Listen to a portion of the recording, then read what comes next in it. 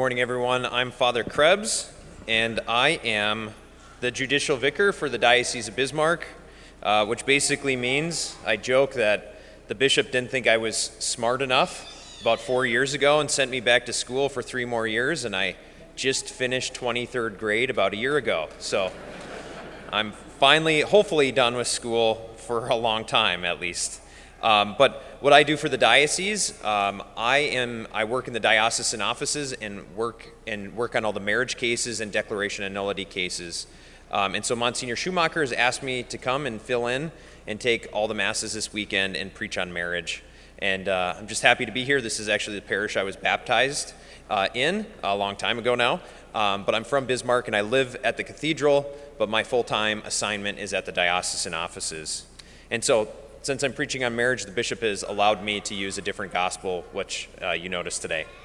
So first, I want to be clear, though, that I am not an expert on marriage lived day in and day out, because as you all know, I'm not married, and I don't plan on getting married. I did when I was in high school, grew up like any normal human being, had girlfriends in high school and college. But eventually, I heard the call to become a priest, and I love being a priest. It's been an incredible life. So if there's any young men out there that are thinking about it, give it a shot. Just go to seminary for 1 year, give it a shot. It's been an awesome ride. But what I want to say also is that my assignment then for the diocese is not to live day in, day out of marriage, but it's to know whether a marriage was validly contracted on the day of the wedding or it wasn't at all. And I'll explain. I also want to explain at the beginning here that our goal in life as Catholics is to follow Jesus, to follow his teachings and be his disciples. Jesus knows that we're sinners.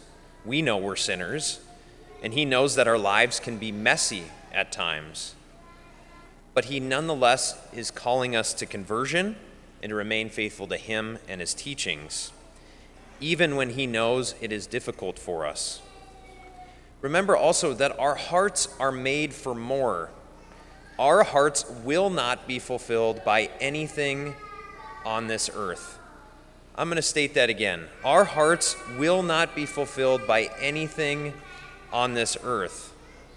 One of the most basic principles of Christianity is Jesus is the true source of our happiness and fulfillment in life, because he is infinite and our hearts will only truly rest in him. Therefore, one spouse, though very, very important, that spouse will not cause the fulfillment that Jesus can. Before I get into the gospel today, what Jesus said, I want to explain a little bit about what takes place at a wedding. The couple comes before God freely and without force. They're obviously wanting to get married. They're wanting to enter into marriage. And they're actually the ministers of the sacrament of matrimony, meaning that the deacon or priest assisting is not the minister of the sacrament of matrimony. The priest or deacon basically stands there and says, I heard you loud and clear. This is what you guys are agreeing to. This is what you're consenting to. You guys are making this choice. Which then leads to a question, well, what are they consenting to? What are they agreeing to? Or a bigger question is, well, what is marriage? And the answer is, marriage is a special contract. It's a special agreement, or what God calls a covenant. So with any contract or covenant, there are terms that the couple or the parties agree to. And the words that the couple say to each other freely are these things that some of you will remember saying yourselves. I take you to be my wife or husband. I promise to be faithful to you in good times and in bad, in sickness and in health, to love you and to honor you all the days of my life. Therefore, the couple themselves, they're agreeing that they want their marriage to be exclusive, meaning that they only want two people involved in this relationship. They're also agreeing that they're making a bond with each other, a covenant with each other, that's indissoluble, which is just a big word for basically meaning the only way that marriage is dissolved is by death of one of the spouses. Therefore, it follows that no civil authority or even religious authority has the power to break that covenant. Once again, it's only death that they're agreeing to, that of one of the spouses, that will actually break the bond or dissolve the bond. Therefore, even if civil divorce takes place, only the civil effects or civil benefits or duties would be removed. The marriage itself is still intact. Meaning that even if civil divorce takes place, the divorce itself does not dissolve the matrimonial covenant, and therefore the marriage itself the covenant between them still exists. Now to the gospel. Jesus says, "Therefore, what God has joined together, no human being must separate. Whoever divorces his wife and marries another commits adultery against her. And if she divorces her husband and marries another, she commits adultery." Jesus is clearly aware of the situation in the world then and now, but he still states that if divorce takes place, then a remarriage or second marriage to someone else is sinful. That statement can be confusing, so I'm going to state it one more time in a different way. The civilly attempted second marriage to someone else is what makes it sinful, not necessarily divorce. So then that brings up another question. Is civil divorce allowed? And the answer is yes, it is allowed in certain circumstances where living together can no longer take place. And one terrible, terrible example would be the case of abuse. The couple should obviously separate. They should obviously not be living with each other any longer. The church nor God would ever want somebody to remain in a sinful or a harmful situation. But if the abuse took place later on, even in this terrible circumstance, the marriage itself would still remain intact, even if they're separated, even if civil divorce takes place. Therefore, this doesn't allow for a so-called second marriage or remarriage to someone else. And this is what Jesus is referring to in the gospel. Maybe at this point you're wondering, well, what do I do all day long at the diocesan offices? Or I guess a bigger question is, well, what is the process for the declaration of nullity of marriage, commonly known as an annulment? First, I want to explain that the term annulment is actually incorrect.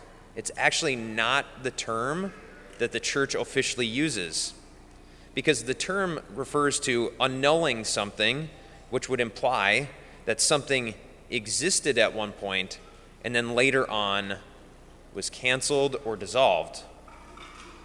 The real term, the declaration of nullity, is exactly what the words say.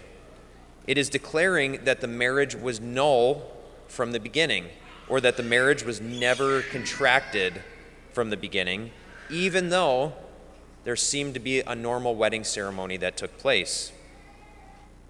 The declaration of nullity is not the breaking or dissolving of the covenant of marriage, because once again, the church doesn't even have the power to dissolve a marriage. And once again, marriage is only dissolved by death of one of the spouses.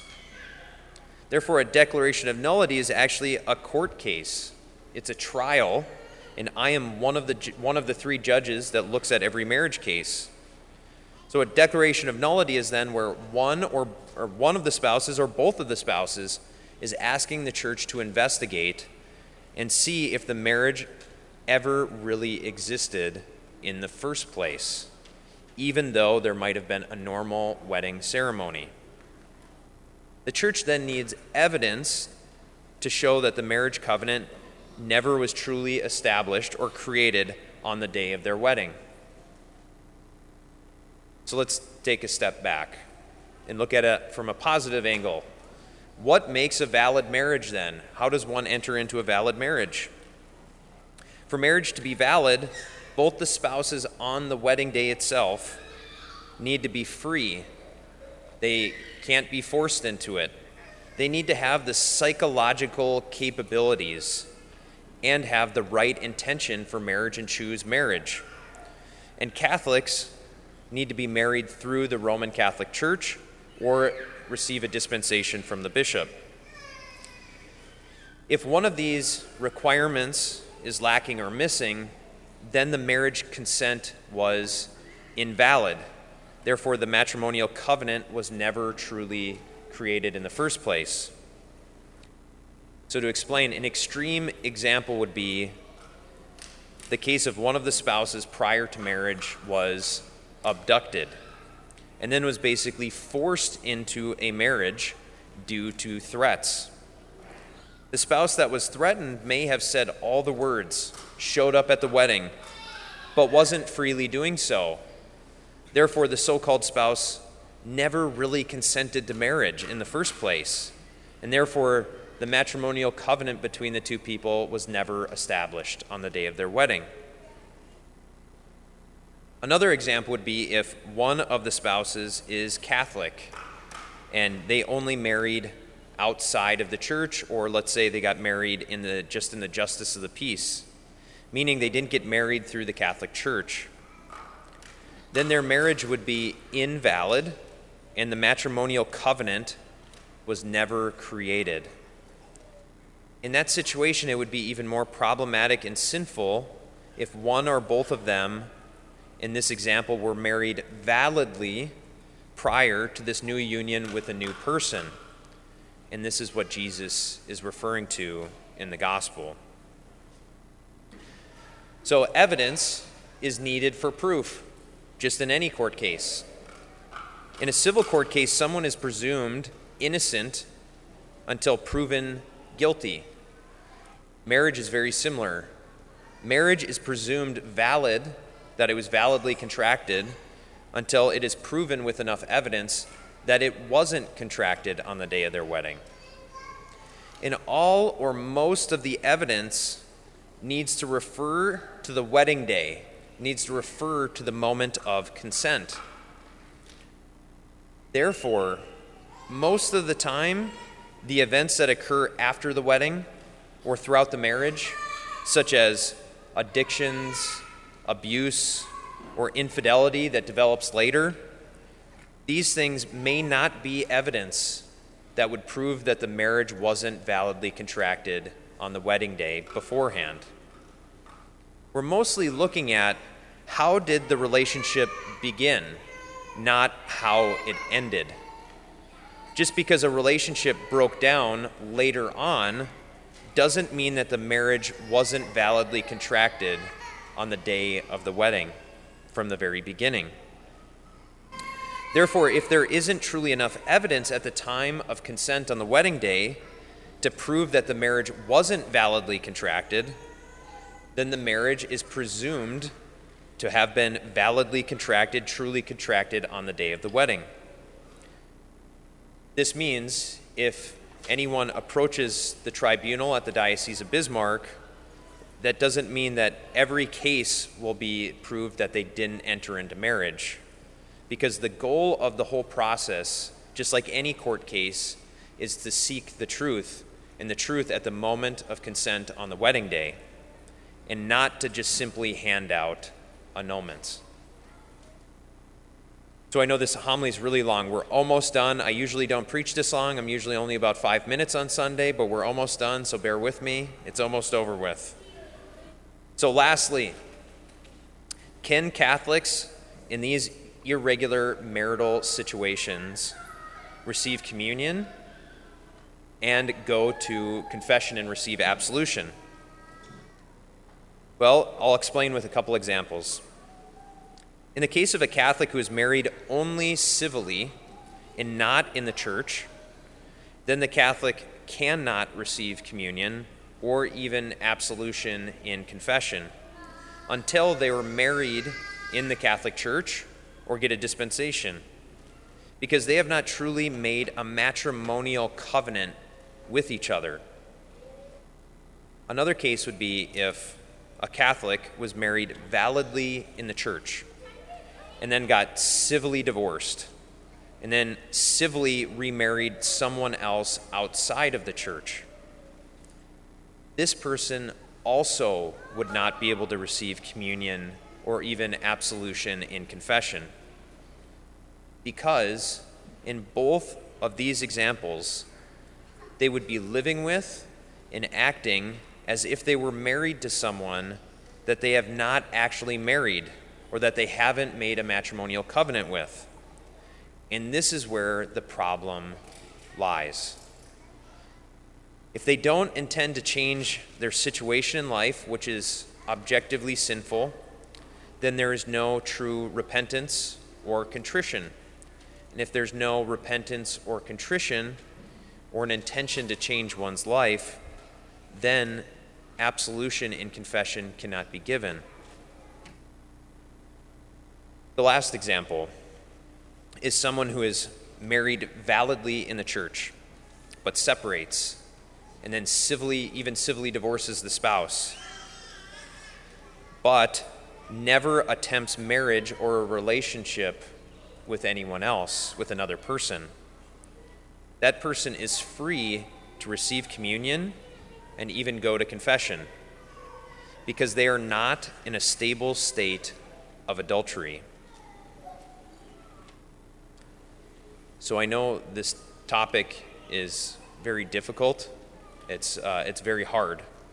Don't get me wrong, I'm immersed with it every day, and I know it's very difficult, and I empathize with anyone in a situation like that or know somebody in a situation like that.